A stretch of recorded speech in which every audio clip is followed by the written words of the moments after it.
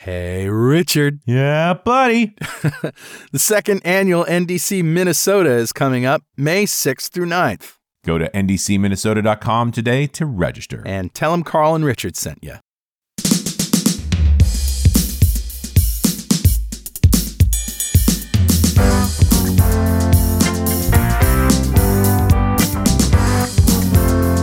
Welcome back to .NET Rocks. This is Carl Franklin. And this is Richard Campbell. And we're still in London at the NDC conference. Because we like it here. We do. It's kind of miserable outside, actually. Yeah, it's miserable outside. It's kind of cold in here in this little box that they've got us in. But great conference, great people. It's fun seeing our old UK friends.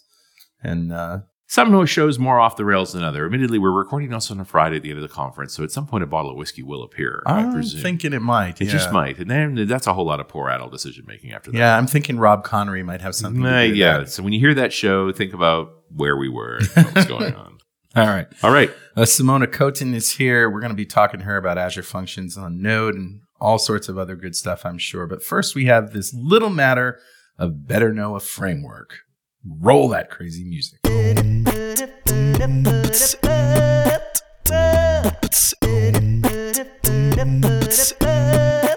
All right, dude, what do you got? This is an article that goes way back to January. For us, that's 7 days. But for you, that's probably a couple of months. Amazon, as you know, has dabbled with the idea of using drones to deliver packages. Right? And where did that go exactly? Well, it's they're still tinkering away. I'm sure the FAA will have words with them. There's some issues. There's some issues. That's right. But you're right. They do have some in test areas and whatever. Yep. So, but meanwhile, before that can really gel and solidify, they've announced this new land-based delivery vehicle called, guess what it's called? Scout. Ah, that's sweet. Yeah, it's a little 6-wheeled box, basically. And if you go to 1628.pwop.me, you will see this article about how they've got this Scout delivering in Snohomish County. That's so cute. So I worry about violence committed to this device. I feel like there's as we start putting more automation and things around, they've got these security drones too. Right. Apparently they get vandalized a lot. Right. Yeah. The fact that this thing's driving a package down a sidewalk. Right. I just wonder what people's reaction to it is really going to be. Somebody with a mask and a baseball bat can really do some harm to it. Or just a random kid too. Yeah. It's interesting when there's a perception of a lack of consequence. What the actions that might take place. That seems to be very common in tech, is that there's this sort of rosy idea that, hey, because it's cool, people are going to not abuse it and leave it alone. Tech people tend to think that way, and the rest of the world is more, I think I'm anonymous here. I can get away with this. Right. Let me indulge this base impulse to smack the snot out of a 3-wheeled buggy that's, 6-wheeled. Yeah. Right. It's this, this R2-D2 great grandfather. Right. Exactly. That's the idea. And so, we shouldn't really contemplate that are people inherently good versus evil, but I tend to think that people, given a choice, will tend to do the right thing, and certainly given consequences will tend to do the right thing. But I think if given a choice, will. Well, and apparently they're testing it in Snohomish. It's a very nice part of it. I've been there. Yeah, it's very nice. It's not far from Microsoft, not far from Amazon. It's kind of a nice area. Yeah, we knew somebody who used to live there. Yeah, we do. Yeah. And but I think, I don't know. We'll see. You're right. This has a whole bunch of built-in problems. I'm curious to see what happens. Right. I don't mind a world where you order something and within a few hours a drone drops it off at your door. Right. That's compelling. I think, just like we have ruggedized devices for handheld computers, I think we might want to ruggedize this thing, like maybe with some tasers or. But I also think as it gets more common, pepper spray, it will disappear. You'll stop noticing it. Yeah, probably. So I think that's part of it. All right, cool. So yeah, we're starting with 6 Amazon Scout devices delivering packages Monday through Friday during daylight hours. The devices will autonomously follow their delivery route, but will be initially accompanied by an Amazon employee. There you go. Okay.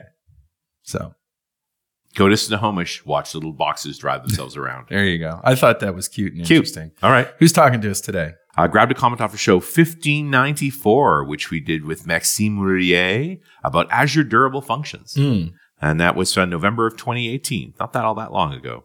Okay. And this is a long comment, but you'll love it. This is from Matt Thornton, who says, "Hi, Richard Carl. I've been working in .NET for over 10 years, but never much been into podcasts until recently.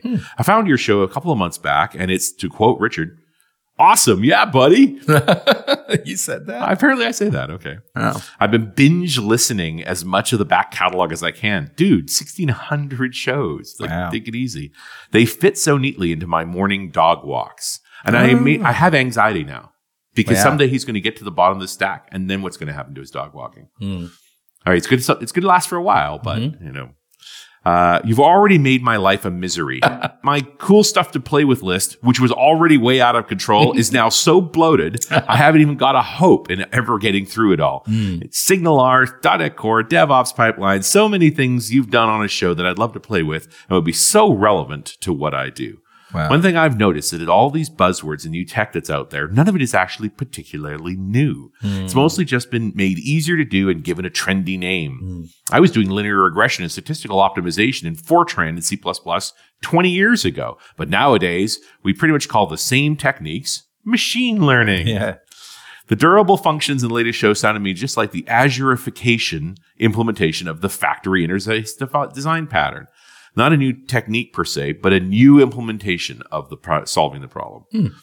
Okay. But something's got me thinking. You've talked about the relevance of the full stack developer and how this is changing with all the new cool kits that are coming out relentlessly. Things like Azure try to make our lives easier by making mundane things super trivial to do, like deployment. But nowadays, I don't seem to spend any less time doing things. The time is just spent differently. The time I've saved in not having to write tons of frameworky code from the ground up is now spent just figuring out how to do the same thing with the new techniques. This could be a serious impediment to the success of cloud services. As tech consultants, we're supposed to be able to actually do some of this, but perhaps more importantly, give good advice on which is the best way to do something. There's only so far that it depends can carry you. So nowadays, it's pretty much impossible for anyone to keep track of all the different ways of doing things. The chances are when a client wants to do X for Y budget, until we get an indisputable and clear-cut benefits, people will invariably fall back on the approach that's just been getting things done. Take, for example, all the plumbing is required to get cognitive services running in Azure and the associated learning curve, when we could more or less get the same results done with a console app running inside of an Azure web job. Anyway, keep up the good work, and cheers from somewhere across the pond. We're across the pond right now, Matt. Yeah, that's true. Appreciate that. We are at a time in the cloud, and I think a lot of the conversations we're having here, where we are exploring optimal methods for working in the cloud. And so it's reasonable that it is confused. Yeah. Because Microsoft's exploring this, Amazon is exploring this, Google is exploring this, and they're putting out all these offerings to see what sticks to us. Like, what do we actually run with? I think it's part of our job making podcasts to sort of sort through a lot of this stuff and give it a where does this fit into my plans kind of way. But I admit it, it's not as mature. It's a lot remember, we were first talking about this stuff in 2009. Right. And there was a point where it's like, I am not going to talk about Azure anymore unless it's a case study. Yeah. It's telling me about how awesome the cloud's going to be. That's right. That's done. And then we got a case study, didn't we? We Pluralsight. did. Yeah. Was it a Pluralsight study or was Vishwas brought as a study? But I think Pluralsight was one of the first groups that actually deployed an Azure, made an Azure deployment. They basically did Pluralsight in Azure. If I remember correctly, I could be totally wrong. Entirely possible. Yeah. It is interesting to be along with this. So, Matt, I totally get what you're putting down here, and I hope you stick with us for a while yet. And keep your eye on which one of these techniques is really going to surface for the stuff you need to do. And thank you so much for your comment. A copy of Music to Code By is on its way to you. And if you'd like a copy of Music to Code By, write a comment on the website at .netrocks.com or on Facebook. We publish every show there. And if you comment there and we read it on the show, we'll send you a copy of Music to Code By. And definitely follow us on Twitter. I'm at Carl Franklin. He's at Rich Campbell. Send us a tweet, but not by Scout. Little 6-year-old robot comes up and goes, "Message for you, sir." Message for you. Oh my goodness! Yeah, see, it's the great grandfather. It's like a garbage can with wheels, basically, and a motor and GPS. And it's funny in a box. because R2D2 did have that little shock thing that he popped out too. Yeah, when people yeah. were trying to hassle him. Yeah, a little taser device, one in every direction might be fine. Yeah, intruder identified. There you Stay go. away. I got bananas in here. No, I think making it make sad sounds when you bat it around just so you generate sympathy, probably better. If people are going to anthropomorphize it and take their aggression out on it, it might as well be abusive, right? they feel bad about it. Oh, you're the robot. Get away from you, snotty-nosed heap of parrot dropping. Nice. All right. Now let's get to the real show. Sorry you had to witness all of that, Simona. But Simona Cotin is a web developer with a passion for teaching. She spends most of her time tinkering with JavaScript in the cloud and sharing her experience with other developers at community events like meetups and conferences like NDC or just online. As a cloud developer advocate, Simona engages with the web community to help create a great developer experience with Azure. She loves shipping code to production and has built network data analytics platforms using Angular, TypeScript, React, and Node. In general, awesome. Yep, big pile awesome. Yeah, welcome to .NET Rocks, Simona. Hi, thank you so much for having me. It's amazing to be here with you and just watch you put together this show. Oh, you get to see the sausage being made, as Richard likes to say.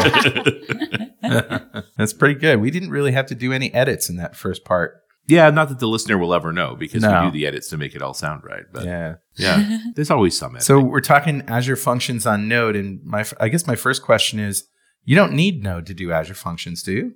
No, you can do Azure Functions with C# as well, or Java, or even Python. Java and Python are now in preview mode. Wow. Whereas C# and Node are in GA. Aren't we just talking about we're doing Azure Functions in JavaScript? What would be the separation between JavaScript and Node? I mean, it's the environment. So you are writing JavaScript, but it's running in Node. It is running in Node. So you have the Node libraries or framework? Is that the essence of it? So you have a Node web server that's being deployed somewhere in the cloud, and that's where your JavaScript code is running. Right. But it still isn't like making a VM with Node and all that. It is on demand like Azure Functions are, right? Yeah, for sure. With Azure Functions, what happens is we basically write our code and we push it somewhere to the cloud. And if there's enough requests being made in a continuous manner, then probably our code is going to be deployed somewhere in the cloud in a VM or in a container for a very long time, forever.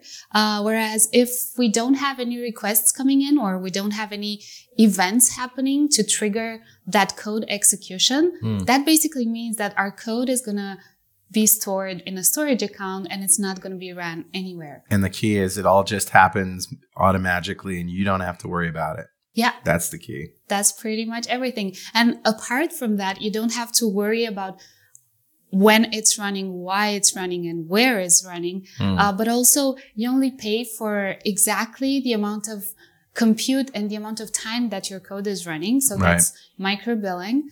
And you also don't have to care about scalability. Right. Because, as I mentioned earlier, if there's no request or there's no event happening, then, no instance is going to be deployed for you. And if there's a million events happening at the same time, the cloud provider will make sure that you have enough instances deployed for you. Yeah. So you're not even adjusting the scaling knob anymore. Not at all.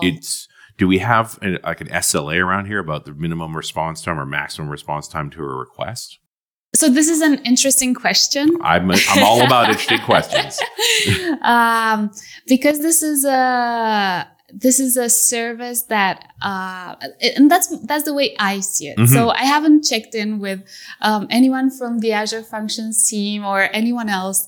But because one of the key things with serverless is that you pay a very, very small amount of money. So think that, for example, the first million requests are for free. They cost $0. Okay. And then that's a good price. Right? And you only pay for what you use. Sometimes there's companies that end up serving like thousands of hundreds of customers and they only, their monthly bill is probably $400 or even less. There's a lot of use cases out there where you can measure that. But basically because of that, There's one thing that's called cold start. Yeah. Which means that it might take a couple of seconds sometimes to Right. have your code run. But much faster than lighting a VM. Yeah, for sure. And much faster than maybe you serving in a traditional environment, being on a Black Friday kind of situation. Yeah. And then manually having, like, getting an alert to that tells you that your website doesn't support it, like it's down. And then Right. you have to go deploy a new resource or go to the store and buy hardware. And it's a good deal for Microsoft too, isn't it? Because they don't have to give as many resources that are lying fallow. They basically get to maximize their resources and optimize the use of them. Yeah. So, in like many times, a lot of the utilizations for like all of the or most of the sites that are in the cloud is probably maybe 10% or 20% of what you're paying Right. for. And we definitely reuse some of the resources that we have available. Yeah. All right, I'm gonna take this on so you don't have to, because you're a Microsoft employee and this is your job.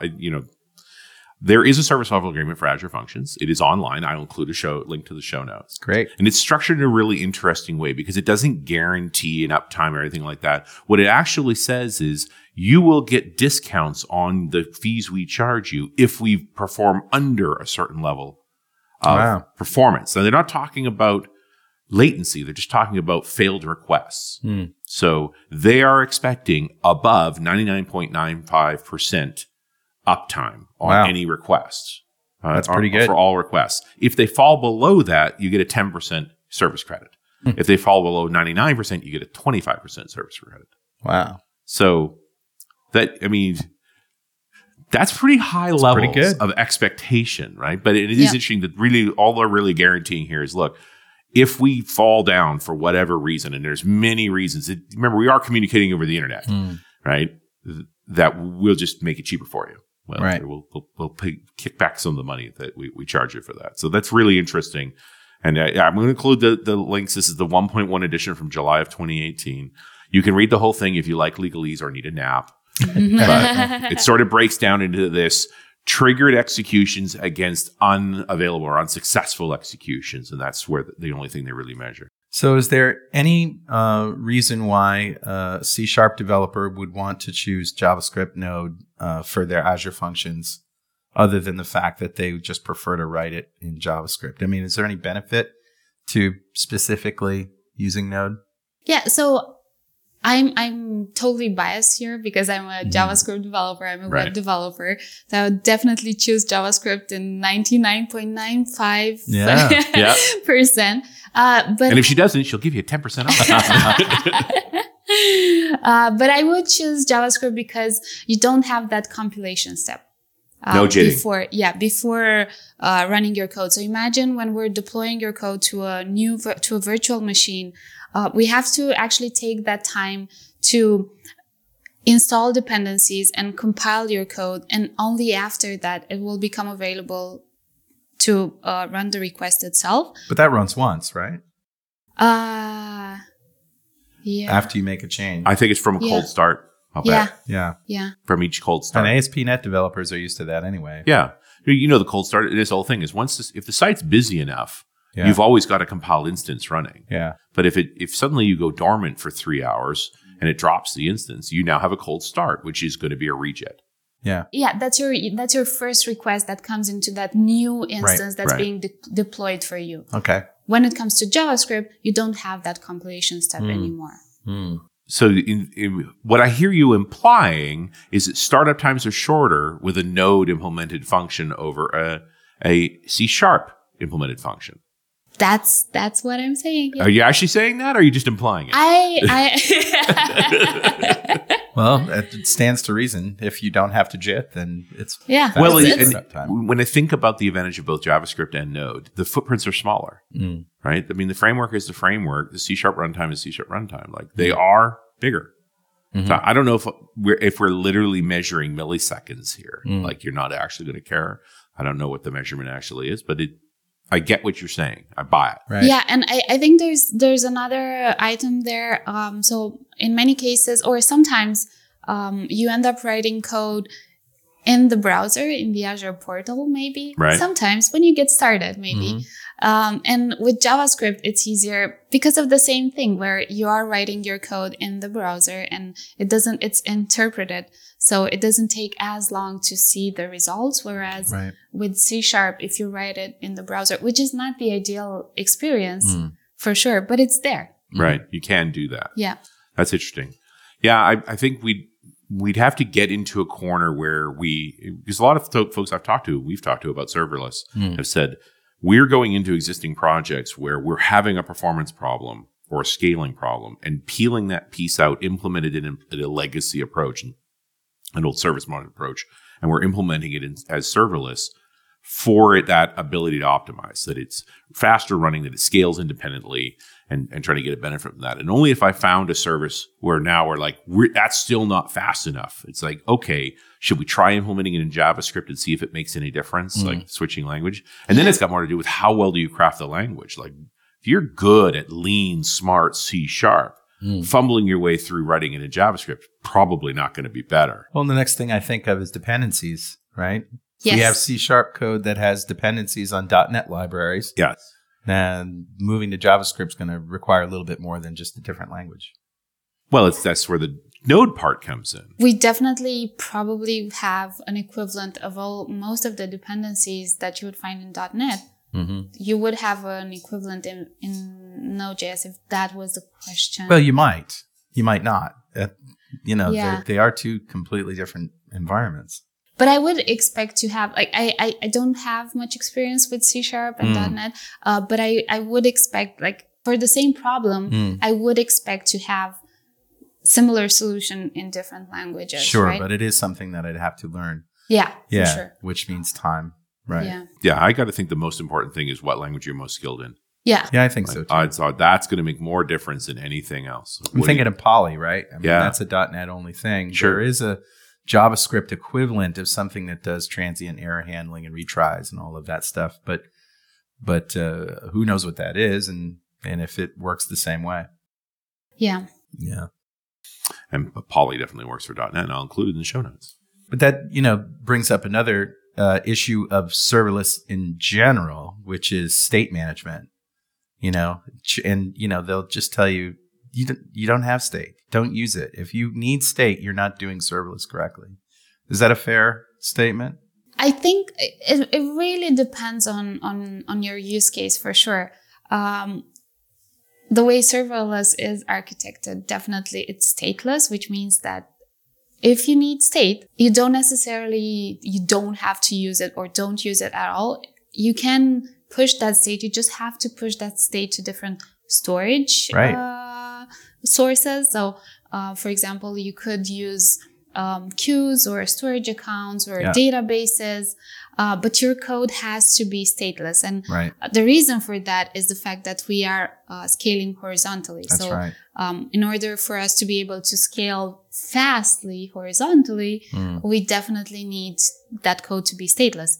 That being said, we do have Azure Durable Functions, which Richard mentioned earlier, that will enable you to share state between function calls, as well as Azure Logic Apps, which is a different way or a workflow designer, but a different way of running functions as well. Yeah, I'm thinking of the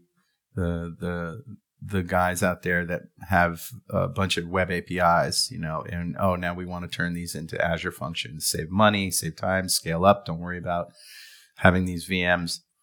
And, and all of the issues that might crop up. And that's one of them. I mean, I have worked on web APIs that use the session, they have state. And how do you get around that? Well, now you have to re-architect it. You have to think about how to get it. How to, first of all, if you need it, and can you re-architect your solution without it? And secondly, if we absolutely need to preserve things between calls, now we have different ways to do it. For sure. But I mean, again, it depends. Glorified depends.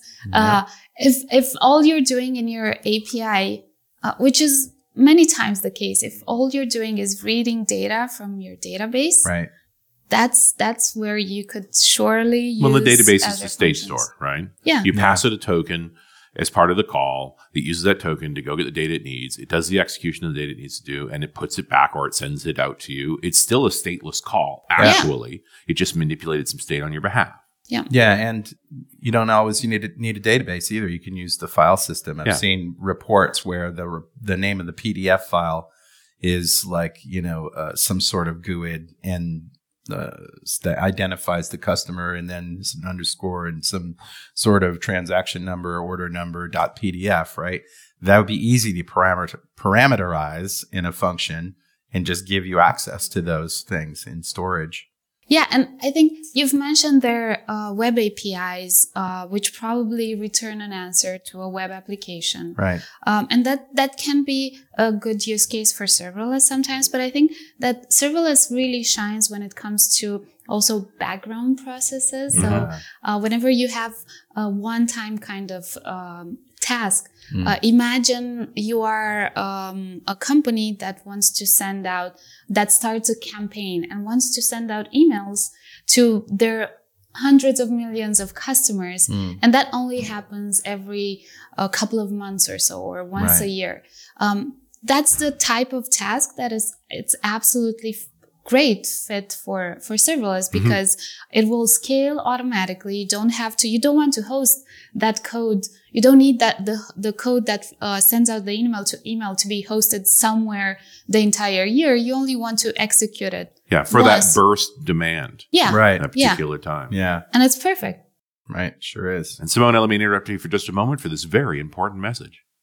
This episode of .NET Rocks is brought to you by Datadog, a monitoring and analytics platform combining infrastructure monitoring, application performance monitoring, and log management into a one-stop shop. Datadog helps leading companies migrate to the cloud, transform to a microservices architecture, and transition from .NET to .NET Core. Their distributed tracing and APM provide end-to-end visibility into requests wherever they go, across hosts, containers, and service boundaries. See for yourself. Start a 14-day free trial, and Datadog will send you a free t-shirt. Visit dd.netrocks.com to get started. Support is also provided by MongoDB. As a software engineer, chances are you've crossed paths with MongoDB at some point, whether you're building an app for millions of users or just figuring out a side hustle. As the most popular non-relational database, MongoDB is intuitive and incredibly easy for development teams to use. Now, with MongoDB Atlas, you can take advantage of MongoDB's flexible document data model as a fully automated cloud service on Azure. MongoDB Atlas handles all the costly database operations and admin tasks that you'd rather not spend time on, like security, high availability, data recovery, monitoring, and elastic scaling. Plus, get access to the latest database features as soon as new versions are made generally available. Try MongoDB Atlas today. Visit mongodb.com/rocks to learn more.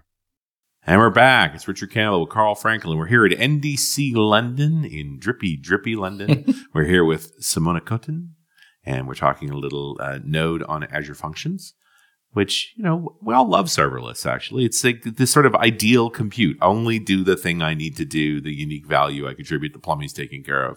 Although I'm curious, I don't know if you know much about the underlying plumbing here.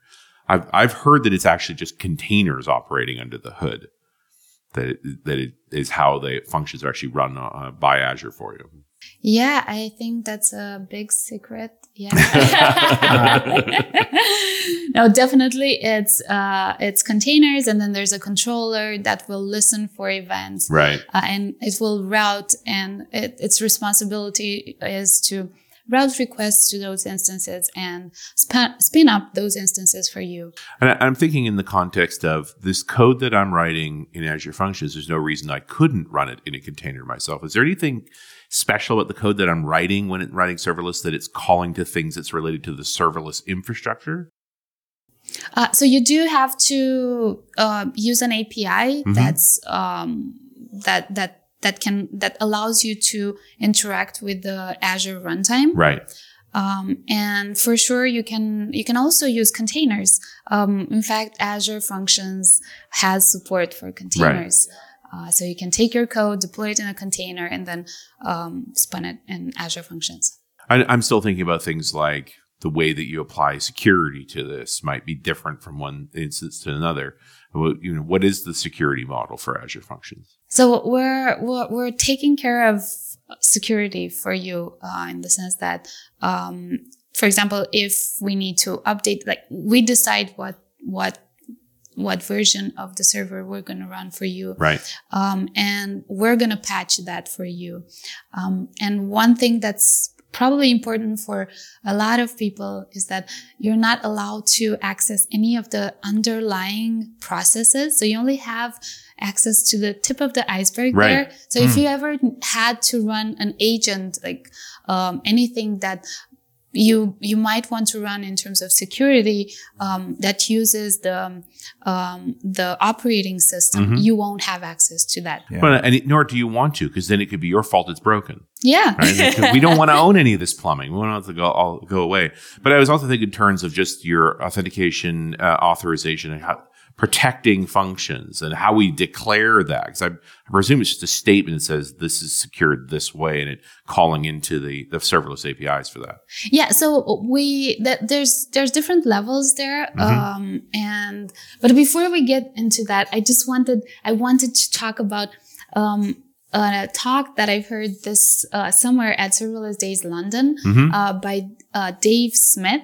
At that time, a VP of engineering at DigitalOcean. Oh, okay. So he talked about the journey of patching actual servers for the Spectre and Meltdown vulnerability. Oh, wow. And his talk was absolutely fabulous. He looked at it from two perspectives, like how they had to deal with this and how they've seen the effects of them dealing with this, and the timeline of what if people would have used serverless.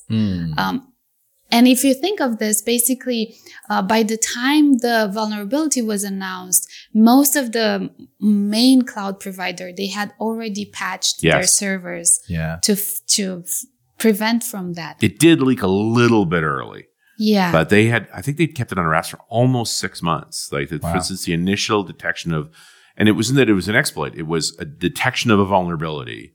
And then it started to be shared amongst the key vendors so that they could patch this. I don't know how far, should we dive in a little bit what Spectre Meltdown was actually about? Sure. I mean, these were CPU vulnerabilities meant as performance enhancements. They were basically the ability for CPUs to predictively pull memory, anticipating that the normal execution call required. And there were no security checks on how it would pull memory. So it's basically doing cache fetches to memory. And if it catches wrong, it's just going to throw it away. Right. But the exploit was that executing code could see what had been pulled into the cache. Right. And because there were no security checks, you could have pulled memory that you wouldn't have been allowed to look at. Given the code had executed further. Yeah, and that's scary, right? It's a very subtle problem. The chances of exploiting it effectively are low, but it's a pretty serious blunder. The problem, of course, is that patching that means largely taking away the performance benefit of predictive caching. So depending on the circumstance, they were talking anywhere between 10 and 30% performance decrease. Wow. To turn these things off. Wow. And it's only because I've done a bunch of shows on it, run as radio. That's like the stuff's in my head. But I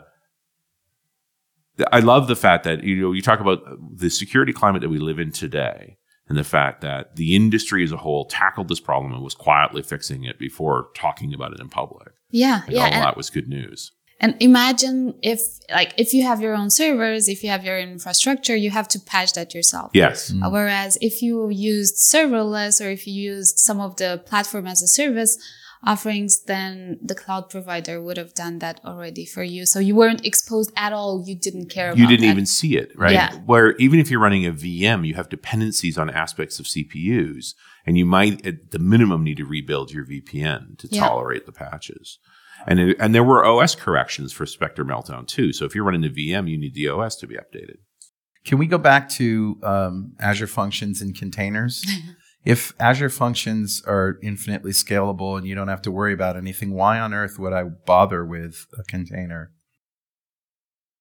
I Personally, I do prefer using Azure Functions as it is. But I think if you're interested in running a particular version of, let's say, Node.js, Okay. because with Azure Functions, you're going to use the Node version that the cloud provider wants you to. Got it. You don't have control over that. Yeah. Or anything else for that matter. Exactly. Yeah, I see. If you wanted to run serverless code with a different programming language, then that's the case as well. Right. It seems like, as soon as the serverless thing got hip, all these container people were like, what are we doing? Why are we doing this? We should just use these lambdas and functions and be done with it. I think there's value in both of them for sure. Sure there is. Yeah. And it's that stack. If you want to control the stack with every last bit. Yeah. Containers for you. And what version of Node is provided by Azure Functions? So at the moment, you're going to use so we support the LTS version of Node. Okay. And current. And what does LTS stand for? Yeah, so LTS stands for long-term support, and we also maintain the active. All right. So you tend to be right on the current one. Yeah. As soon as the group that is maintaining Node bumps up a version, you guys are right on it. Yeah. And I can't imagine there's many breaking changes when that happens. I guess, because we were talking about how you might want to use a container so that you can stick with a particular version of Node. And so it's always a question of, what dependency you taken that you'd want to be protective about a version of Node. And that's it. It's the dependencies, right? Yeah. You might have a stack that all requires these specific versions. Yeah, and you'll have to update your code for that. Right. Well, and you trade-off. think about, in the end, we're talking about JavaScript here, and especially running it on the server. You're running, ECMAScript 7.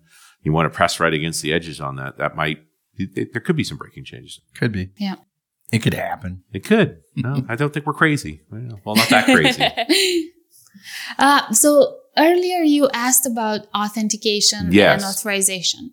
So if we go back to that, Azure Functions actually runs on top of Azure App Service. Okay. And that means that we can, with a single click, we can actually enable the App Service authentication feature and integrate that with Active Directory or some of the social media logins.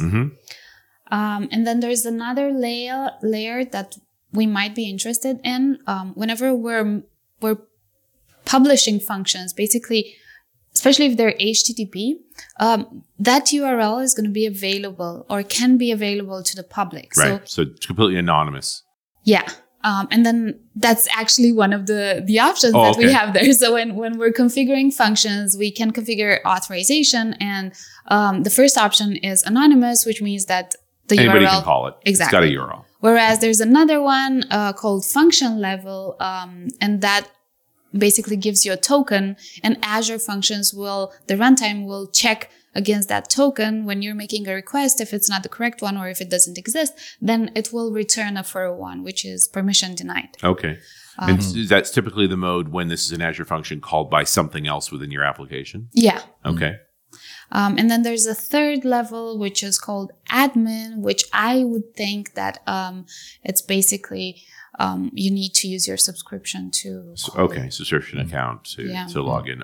So I'm thinking the admin mode is just for sysadmins, the handful of accounts that have admin level privileges. Yeah, I would say if you have the subscription ID, that's you have to be the admin owner in order to do anything. Or you just sign the admin owner. Yeah. Thinking about Carl Ott's talk about accounts, right? Right. It's like you share those things down to only certain people, but that's fair.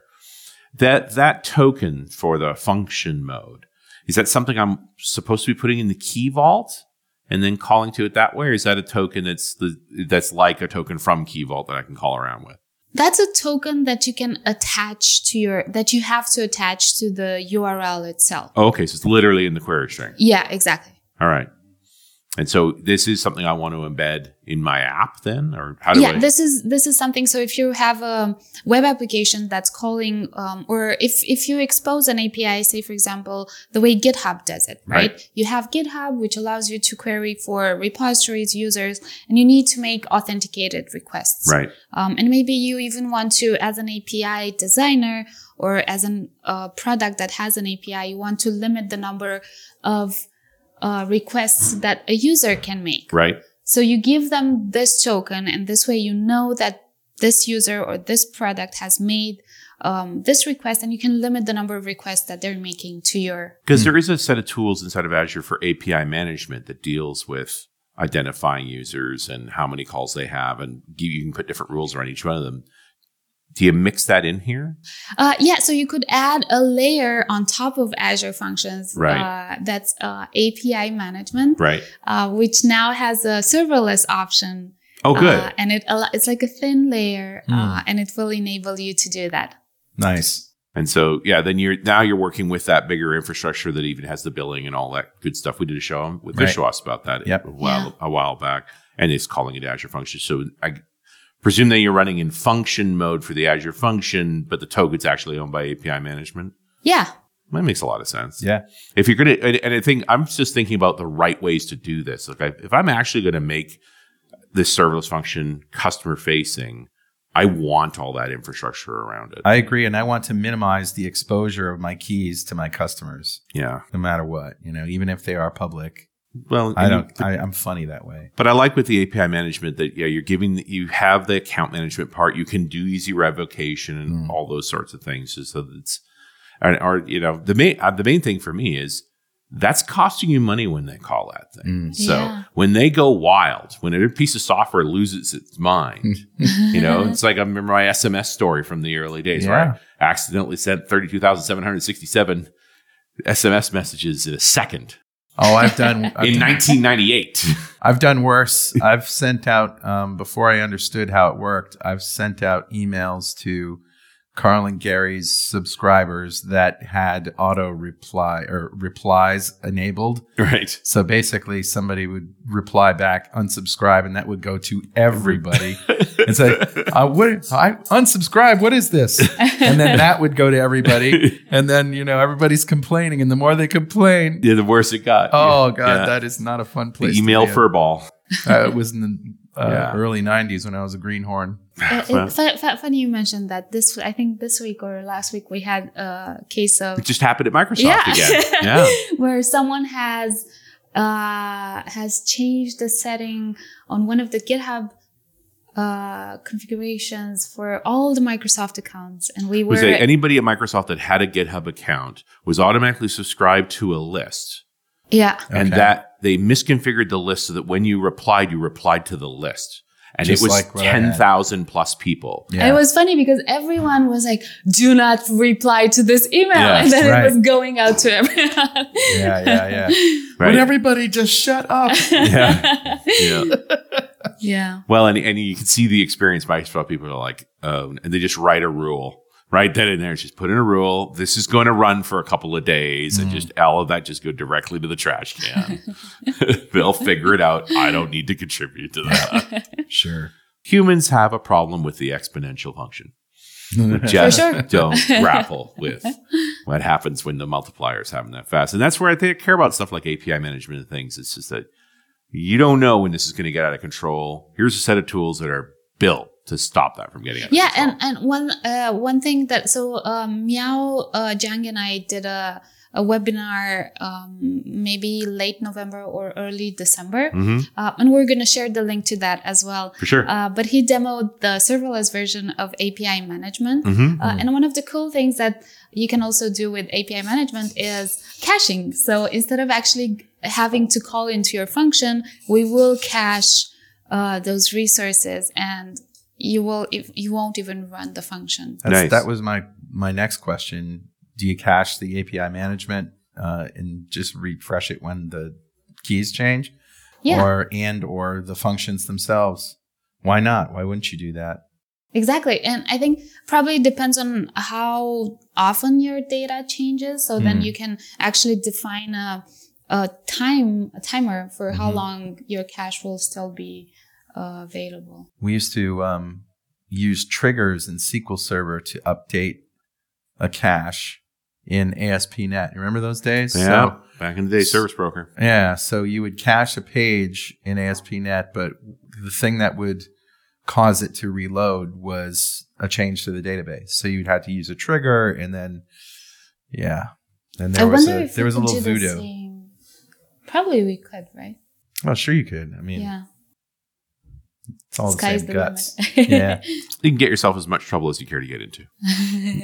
You have all of those options. Sure. No question. All of these different ways that we tried to find sort of logical ways to choose code to execute, especially around caching. So, we have a tendency to go off on tangents here in .NET Rocks, and I just want to make sure we covered all the points that you wanted to cover in this interview. Yeah. I mean, I had a couple of things here, like what are the common use cases? What are the challenges? Some of the patterns. Brendan Burns has written a very good book on designing scalable architectures, where he talks about some of the patterns that are a good fit for serverless. And Brendan Burns being great. the Kubernetes guy. Yeah. That works for Microsoft. Yeah.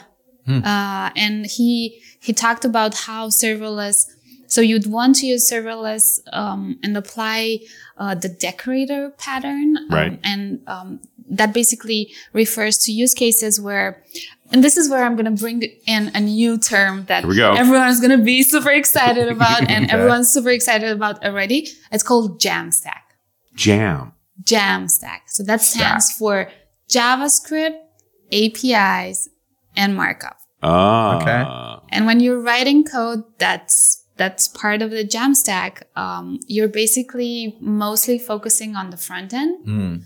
But you do need that API part. And that's where serverless comes in, where the idea is not to have a very thick backend. Yeah. Right. So you are either calling existing services, you're not reinventing the wheel. If you think, what does normally a website need? Well, it needs an authentication system, right? Right. And you can reuse services like Active Directory or Auth0 or many other providers out there that have already done that for you.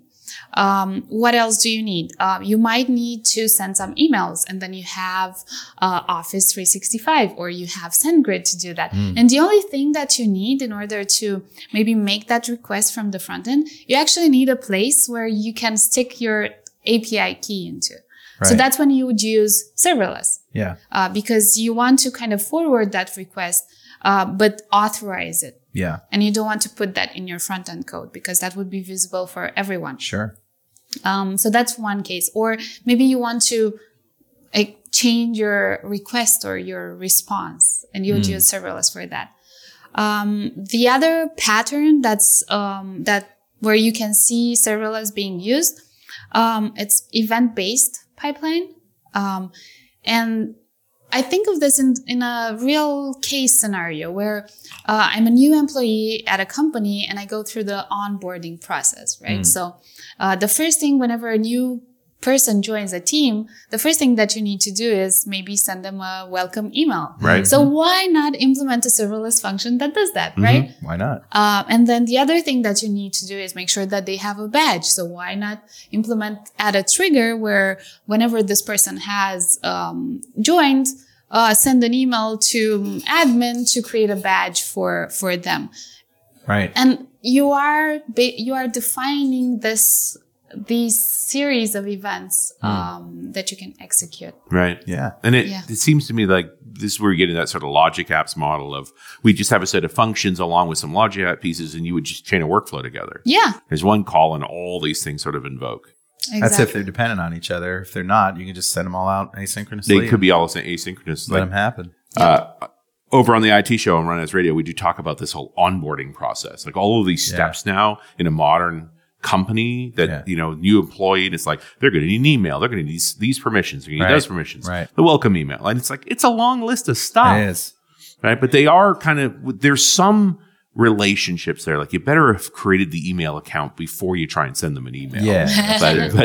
but some of it's also asynchronous. Sure. And then, of course, the offboarding. You would hope process there's an offboarding process too. is the same. Yeah. Shut down all those accounts and permissions. It's not quite the same. Like you want that person's email box now to be shifted over to their manager so that if there's people still trying to contact them, it just doesn't get black holed. It is subtle, but it is interesting that we're much more code driven on this now in IT. Mm-hmm. Yeah, and I actually think that's one of the most fascinating things about serverless for me, because it kind of triggers that creative part of us where you're like, oh, wait, I could actually automate this absolutely manual thing that I don't like doing and I don't want to do it. Right? But if you approach it from, I'm now going to write a program, it's so intimidating, you probably don't do it. Whereas it's just like, I need this little thing. Tiny thing. It's the little thing. Yeah, and you're not committing to a monthly bill and to spinning up a server and to figuring all of that. You're just committing to writing tiny bit of code. And your first million calls a month are free. Yeah. If it's just an onboarding process and you've onboarded more than 1 million people, who are you? But that's really interesting. And it's interesting. I like your thinking here around how serverless is like really approachable programming. Like outside of just this pro developer circle. Right. That this is a place where folks who just want to tinker with a little bit of code and with minimal consequence and minimal ceremony could probably get value from it. It's cool. So what's next for you, Simona? What's next for me? I'm actually traveling. So this will be in the past, right? I'll be at Ignite. I'll be at some of the Ignite the Tour. Microsoft Ignite the Tour. The first stop that I'll be at is Washington, D.C. Okay. And I'll talk about serverless and Azure tooling. So actually, one of the things that I should have mentioned about Azure Functions is that if you're getting started with Azure Functions, make sure that you're using VS Code with the Azure Functions extensions. Okay. Because it just makes things so much easier. You can run it locally, you can debug it locally. So I'm going to talk about some of that in my Azure tooling session. You mean you can debug Azure Functions? Yes, you can. Oh, that's so awesome. Yeah. Good. Well, that's great. Thanks for spending this time with us. It's been wonderful. Thank you for having me. It's been great. All right. We'll see you next time on .NET Rocks.